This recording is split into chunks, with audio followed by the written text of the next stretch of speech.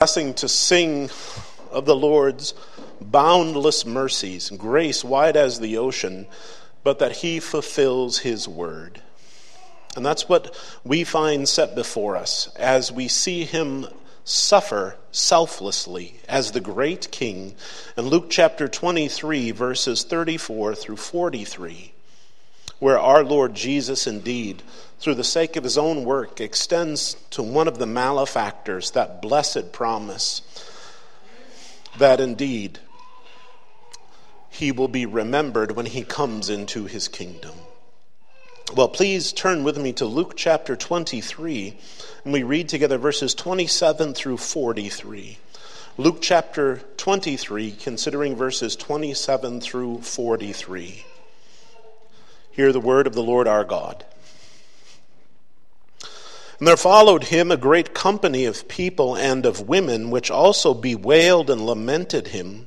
But Jesus, turning unto them, said, Daughters of Jerusalem, weep not for me, but weep for yourselves and for your children. For behold, the days are coming, in the which they shall say, Blessed are the barren, and the wombs that never bare, and the paps which never gave suck.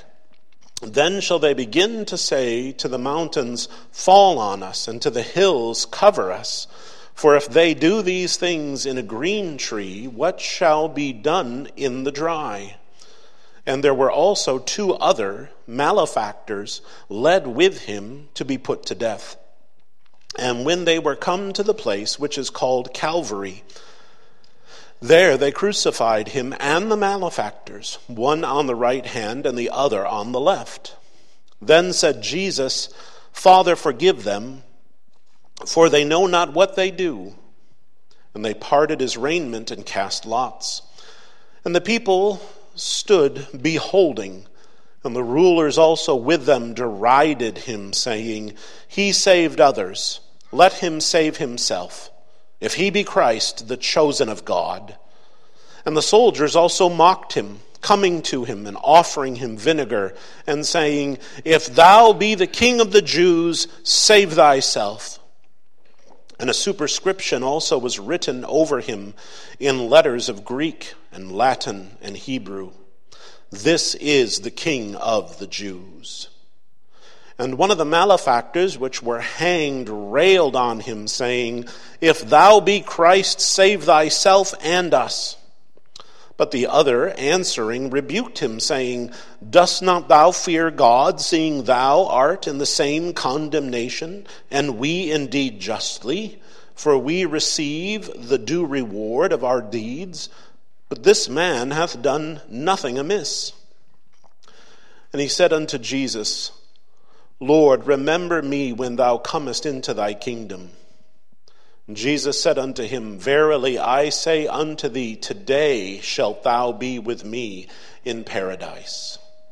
And it was about the 6th hour, and there was a darkness over all the earth until the 9th hour.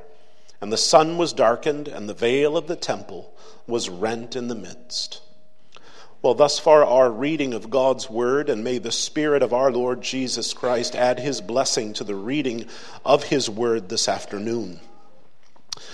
Well, it's a blessed thing to be able to gather together in freedom and sing the songs the Lord has given us and his people for hundreds of years.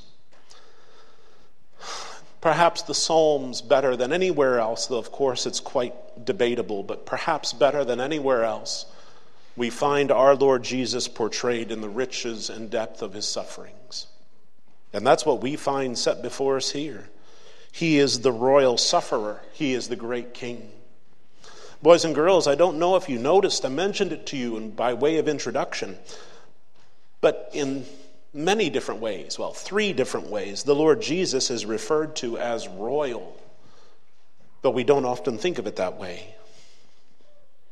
The Lord Jesus is here called into question and challenged about his being the Christ. And the word Christ is not Jesus' last name.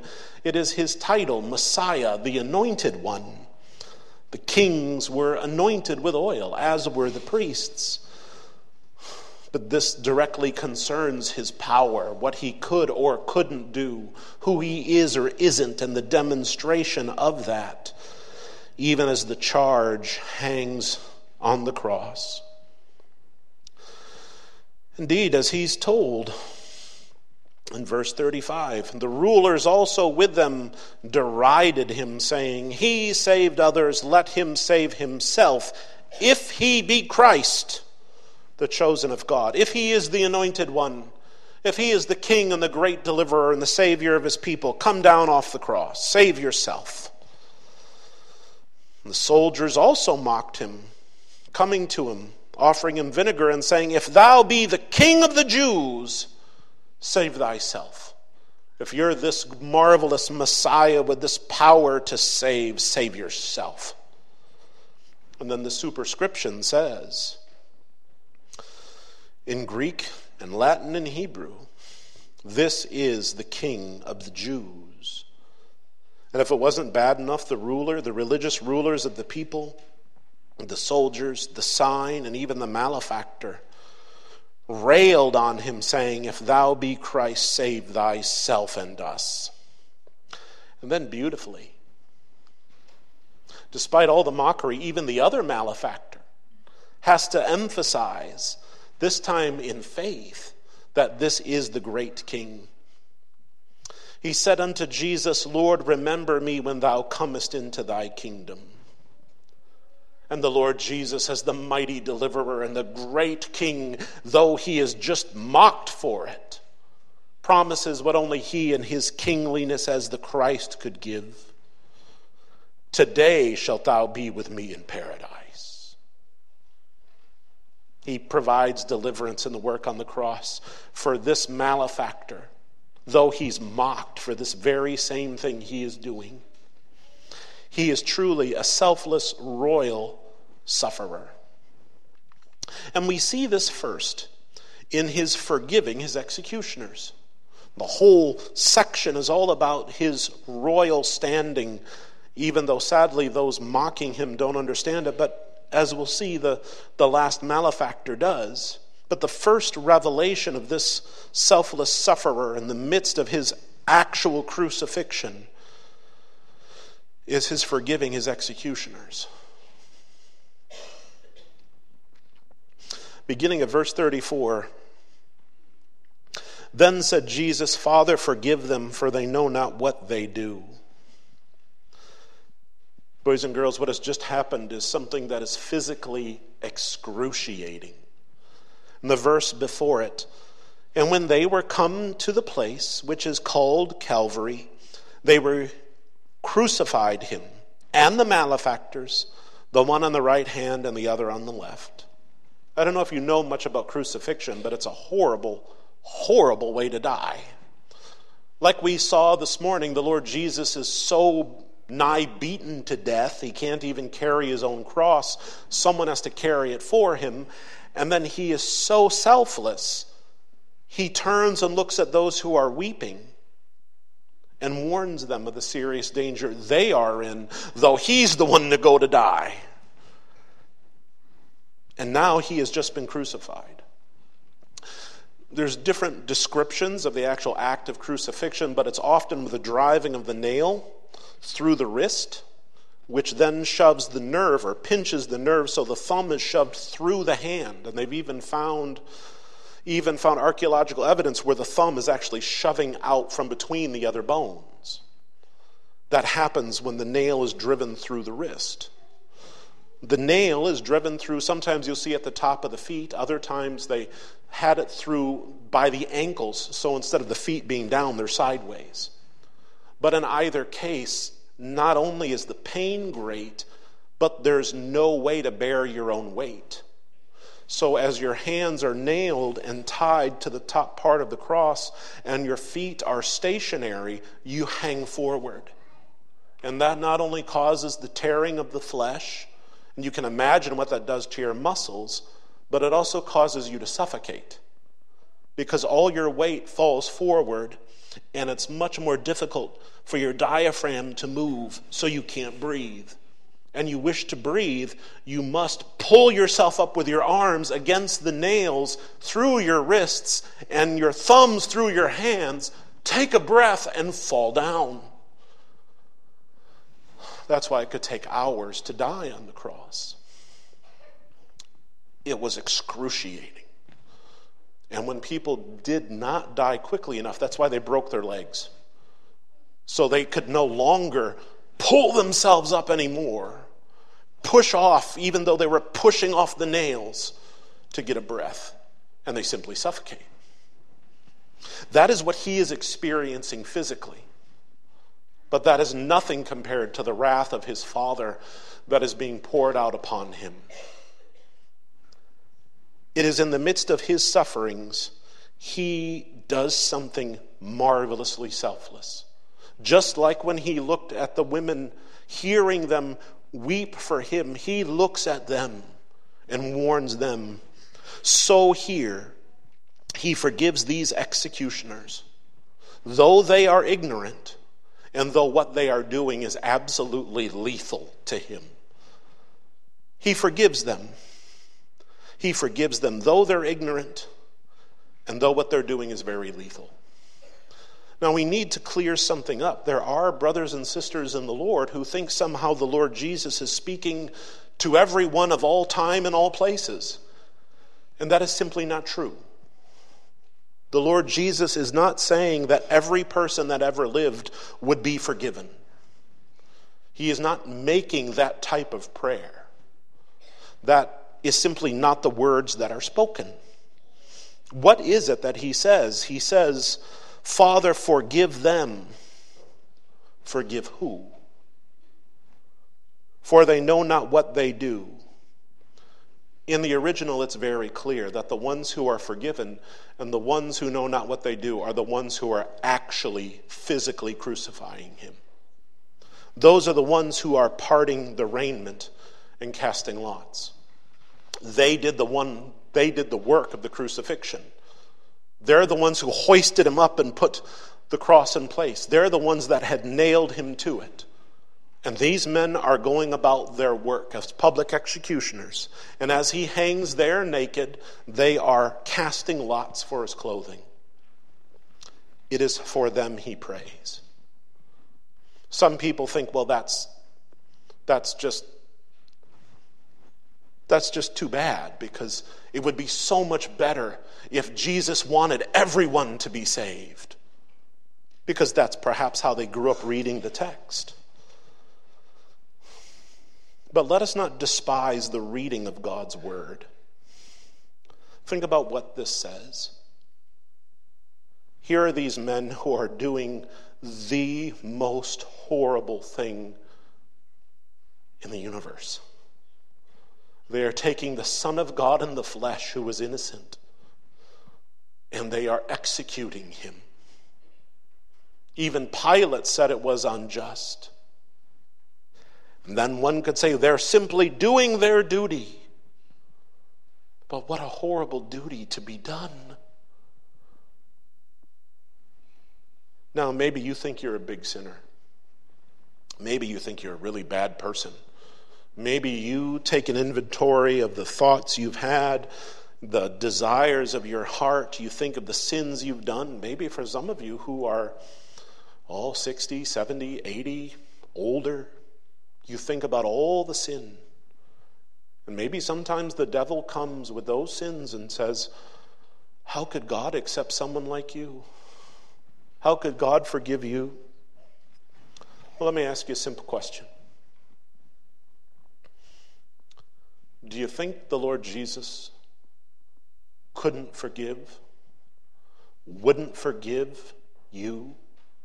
You think he wouldn't intercede on behalf of his Father for you? If he will do it for the ones that drove the nails into his flesh and tied his arms and feet to the cross as he suffocated to death? We must be gripped by the power of our sin. That was the problem, like we saw this morning. They were weeping for him when they should have been weeping for themselves. They were ignorant of what was going on, and the Lord Jesus warned them of what was to come.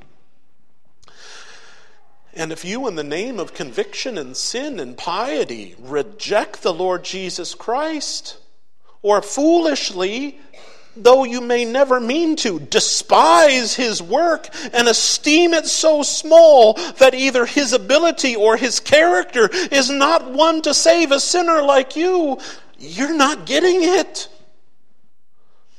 These words may not be meant for everyone, but what a glorious thing it's meant for people like you. People who crucified the Lord of glory. And just like the intercession of this great priest king, like we heard in the Sunday school after the order of Melchizedek, is sufficient to cleanse the men that pounded the nails into his flesh, it is certainly sufficient to cleanse your sins too, no matter how great you may think they may be.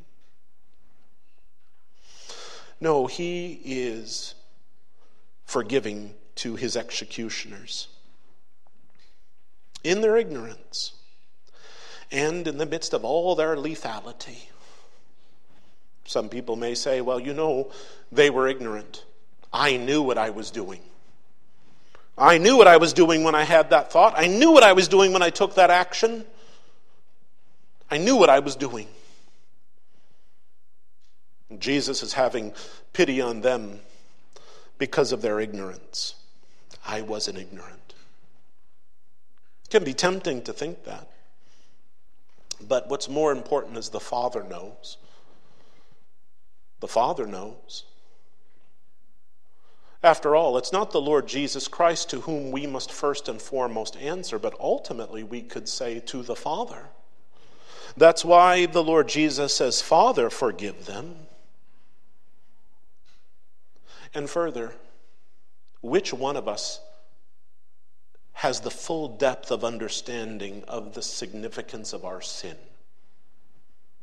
Is any one of us able to stand before an all-knowing God and say, I understand the significance of what I have done? I have yet to meet any sinner, regardless of any kind of sin, even any child of God, who foolishly, in the midst of the battle between the flesh and the spirit, and the struggles against the flesh, sided with the flesh, and whether they thought they wouldn't get caught, whether they thought the consequences wouldn't be that bad, or they misevaluated the results in light of the momentary pleasure of the sin, when the consequences of it come, even they'll say, I was a fool, and I didn't realize it. I was a fool, and I didn't realize it. I was blinded by the lust. I was blinded by the pride. I was blinded by the pleasure. Or in other words, I was ignorant.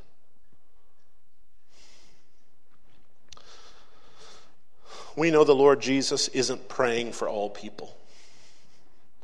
But there's no people this couldn't be. And if he's gloriously willing and powerfully able to save the people who executed him upon the cross, my sinful friend, he can save you. It's beautiful. Then said Jesus, Father, forgive them, for they know not what they do. And they parted his raiment and cast his lots. Parallel passage so beautiful to illustrate. Isaiah 53, verse 12. Therefore will I divide him a portion with the great, and he shall divide the spoil with the strong, because he hath poured out his soul unto death, and was numbered with the transgressors. He was counted along with the malefactors. And he bare the sin of many, and made intercession for the transgressors. Even intercession for the ignorant and for the lethal. It's a marvelous thing, isn't it, child of God? I hope your heart rejoices at this Savior of yours and what he's done. And you think that's a marvelous thing for the Son of God to do, and that is something only he could do. And you'd be half right. You'd be half right. He is the only one who can pay the price for sin. He is the only royal sufferer. He is the only Christ. He is the one that is anointed with the Spirit without measure. That's a beautiful thing about the Lord Jesus being called the Christ. All the other kings, all the other princes, all the other judges were anointed with the Spirit with measure, him without.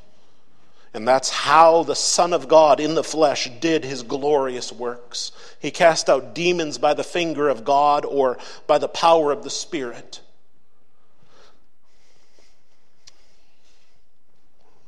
But we are called to do this too. We are not called to be the Christ. Only he could do that as the Son of God in the flesh.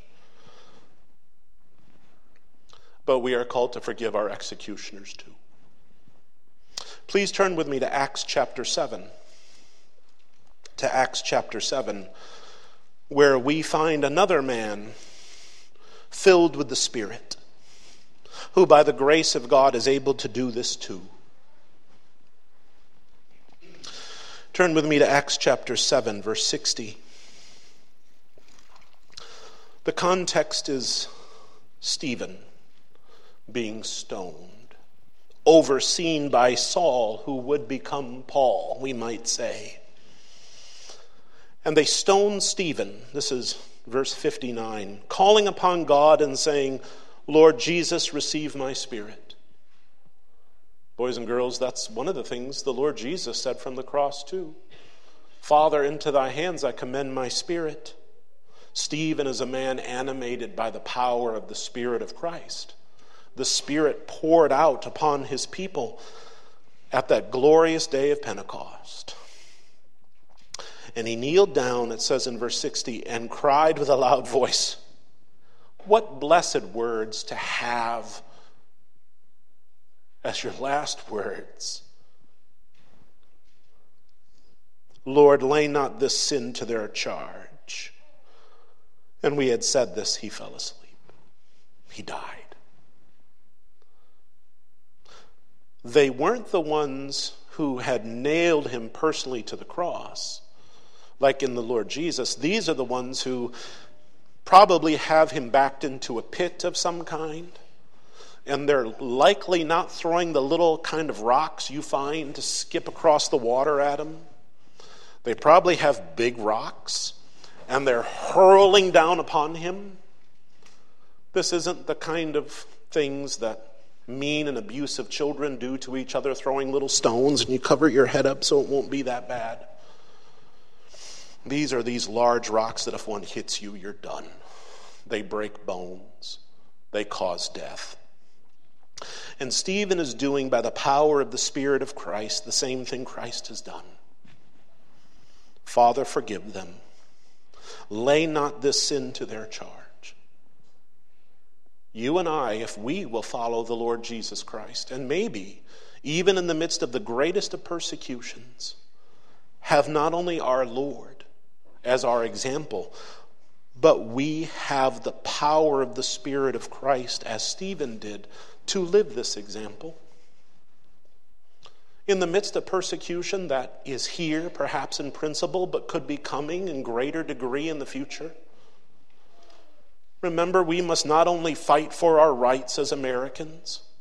Remember, we must not only treasure our religious liberties, but remember, when persecution does come, that we pray for those who persecute us. Those who take our children, those who would kill us. Let us pray for them. Just like the Lord Jesus prayed for his executioners. And so did Stephen.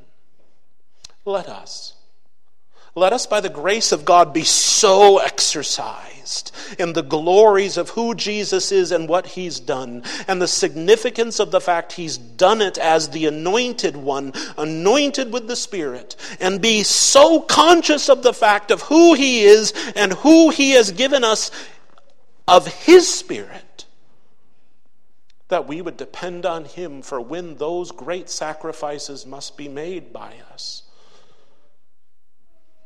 We will make them the way he has called us to. Being willing to pray for those indeed who may be ignorant and may be lethal. The selfless royal sufferer, forgiving his executioners. But also, secondly, we could say showing restraint to his mockers. Showing restraint to his mockers. And this chapter highlights for us in these few verses an extensive array of those who are unjustly provoking him in their mockery. For those who are unjustly provoking him in their mockery. We see it with the rulers. We see it with the soldiers. And we see it with the malefactor. It's as if all the people there are mocking him, challenging him. And he is showing tremendous restraint, or at least, if you pardon the presumption, the tremendous restraint that I would not have if I were in his place. And maybe that would be the same for you as well. First, the rulers, as they unjustly provoke him. We're told in verse 35, and the people stood beholding, and the rulers also with them derided him.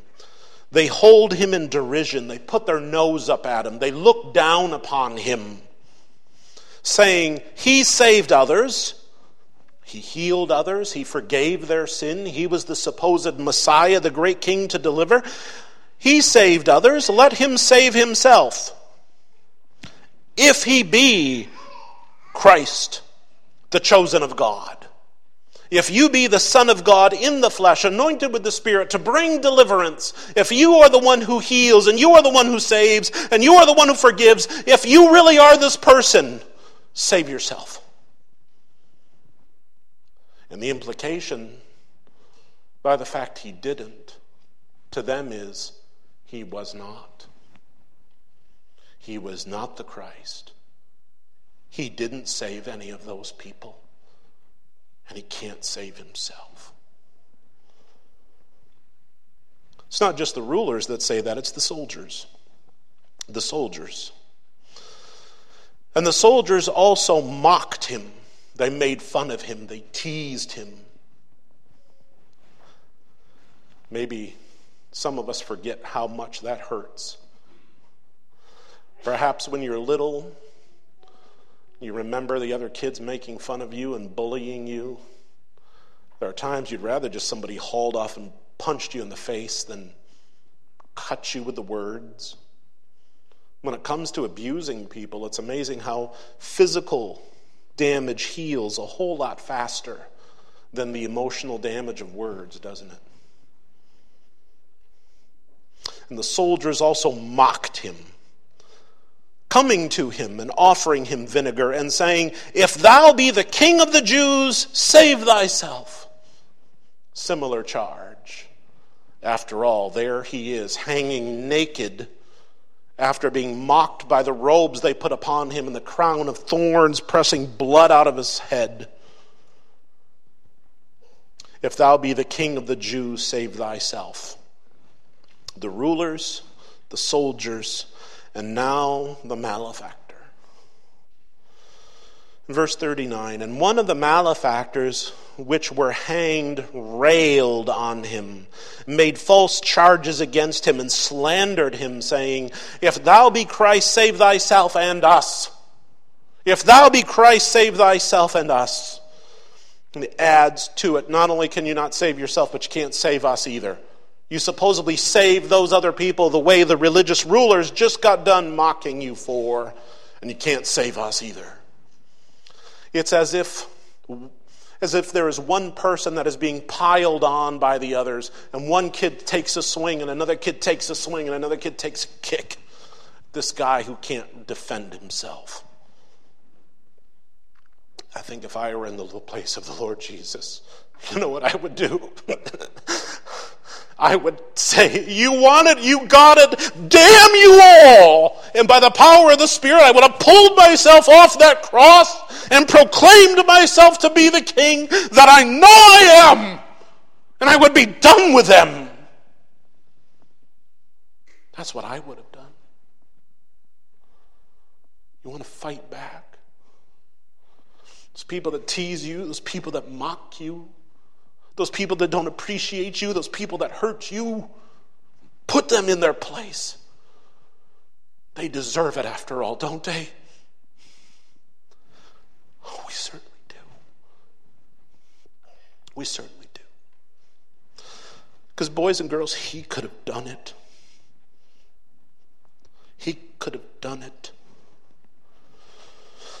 They mocked him, they railed at him, they unjustly provoked him, and he shows such restraint in light of this provocation, and in light of the fact we could say it was entirely possible for him to do it. Even the signs said it. And the superscription was written over him in letters of Greek and Latin and Hebrew. This is the King of the Jews.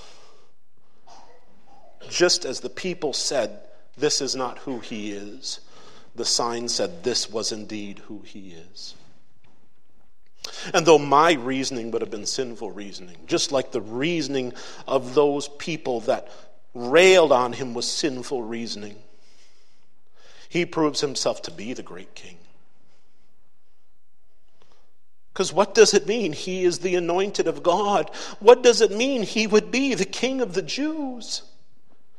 He understood so much better than all of them that as they were mocking him, as they were slandering him, as they were crucifying him, he was doing the work of the anointed. And it would be the great privilege of the great king to suffer and die for his people. How does the book of Hebrews explain what is going on? Here he is the priest that offers himself as the sacrifice through the eternal Spirit. How does the book of Revelation, in Revelation chapter 5, describe the worthiness of the Lord Jesus in doing his work as the Christ? When mankind seems to go lost and it seems the plan of God has failed and John weeps because none can take the scroll, he's told, behold the Lion of the tribe of Judah, and he looks and he sees, remember, the Lion of the tribe of Judah is the victorious king. And he looks and he sees the lion, or rather I should say the lamb, standing as one slain. The very fact he shows such glorious restraint in obedience to his Father demonstrates the fact that all the mockers are wrong and the sign put there is true.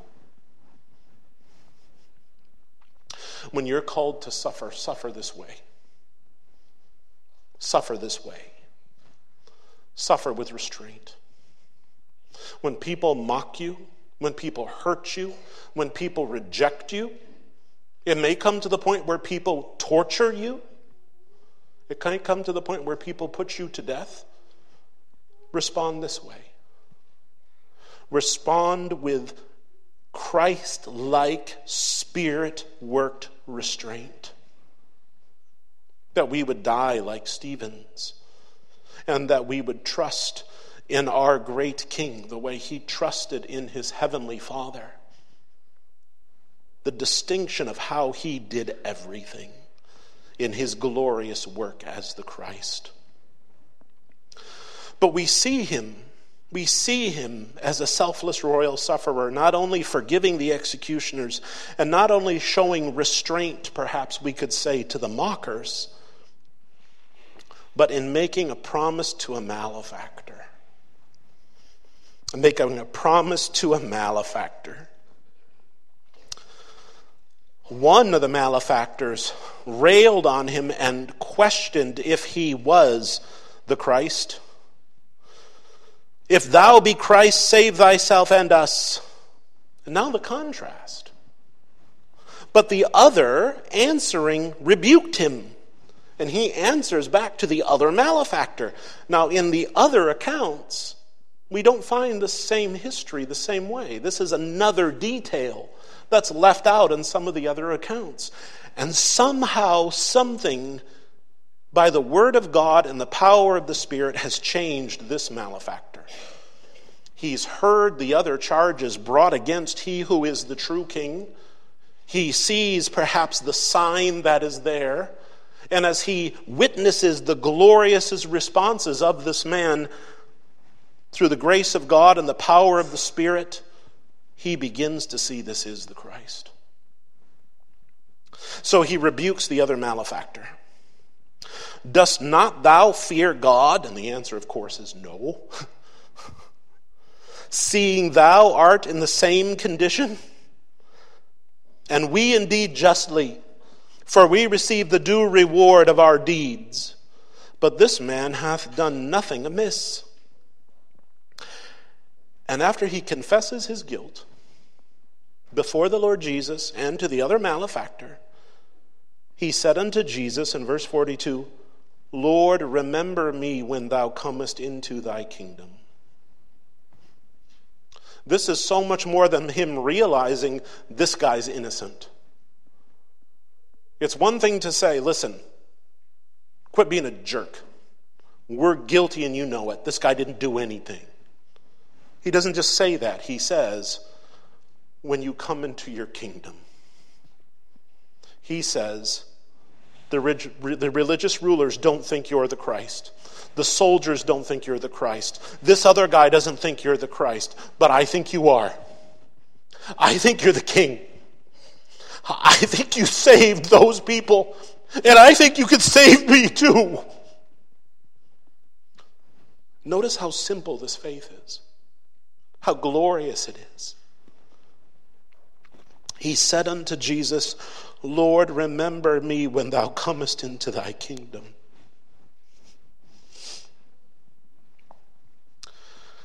And then gloriously, the Lord Jesus doesn't do what a lot of us would do. Pull himself up as he's suffocating to death, as he feels his flesh rip, as he's hanging there humiliated, and then as he's been mocked by all these people, look at this other guy and say, give me a break, too little, too late. Who do you think you are anyway? Can't you tell what I'm doing? I hope you don't think the Lord Jesus Christ is that way. You may have known Christians that were that way, but that's not the Christian way to act or the Christian way to live, is it? What does Jesus do in the midst of all his pain, in the midst of all his suffering, in the midst of all he is going through, bearing the humiliation and the wrath of man and the wrath of God, just like he had such tremendous time and care for these women who are mocking him on the way to the cross. As he's on the cross, when this man comes to him in faith, he says, verily, truly, he makes this man a promise. Surely, I say unto thee, today shalt thou be with me in paradise.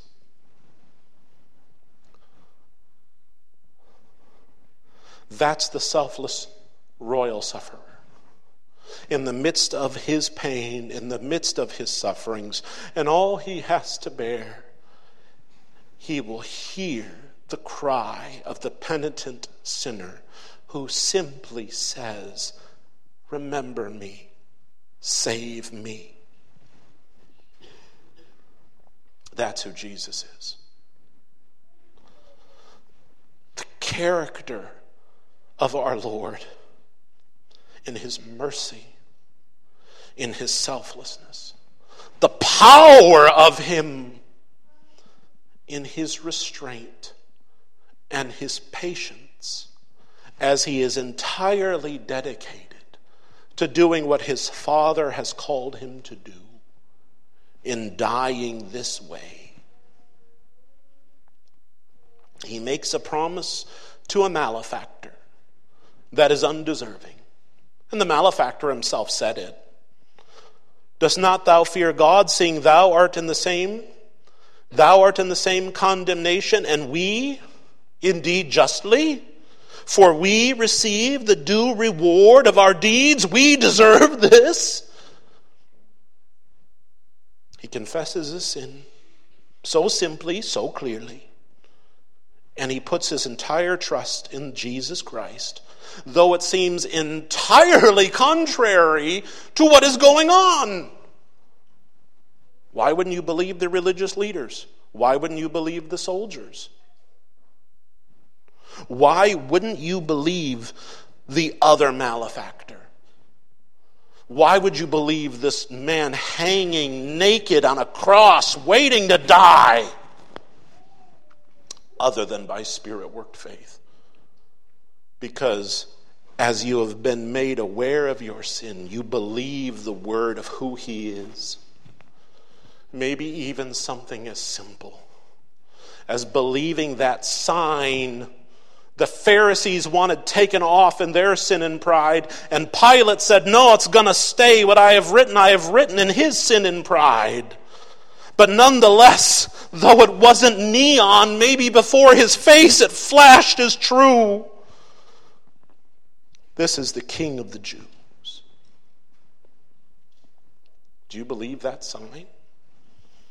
That he is the Christ, the anointed of the Lord?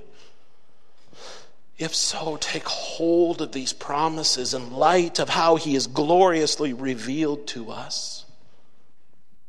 And then no matter what persecution comes, no matter what struggle, by the power of God and the anointing of the Spirit, we respond as our Lord himself did, as Stephen did, as this malefactor does. And we may simply die in peace, knowing we will be with him. If you're called to give up everything, what is that compared to being with him? Honestly, deep down. Child of God, I know you don't feel it as much as you want. I know you don't feel it as much as you should, but isn't it true? Didn't the Apostle Paul say, hey, listen, if you pardon the paraphrase, listen, better for me I die and go be with Jesus. Better for you I stay. And I'm going to leave it in the hands of the Lord. That's how we ought to think. That by the grace of God is how we ought to live. So as the Lord would call us to, that is how we may die. Conscious of who our royal sufferer is in all his glory. So just as he gave himself for us, we may, in obedience to him, give ourselves to others. Amen. Let us pray. Our Lord and our God, our great heavenly Father, we thank thee for thy Son, our Lord. And Lord Jesus, thou truly art great and marvelous. Thou art the fulfiller of all righteousness, and thou hast done all things for the salvation of thy people. Thou, Lord, hast faced the foolishness of men and the wrath of God and overcome every obstacle.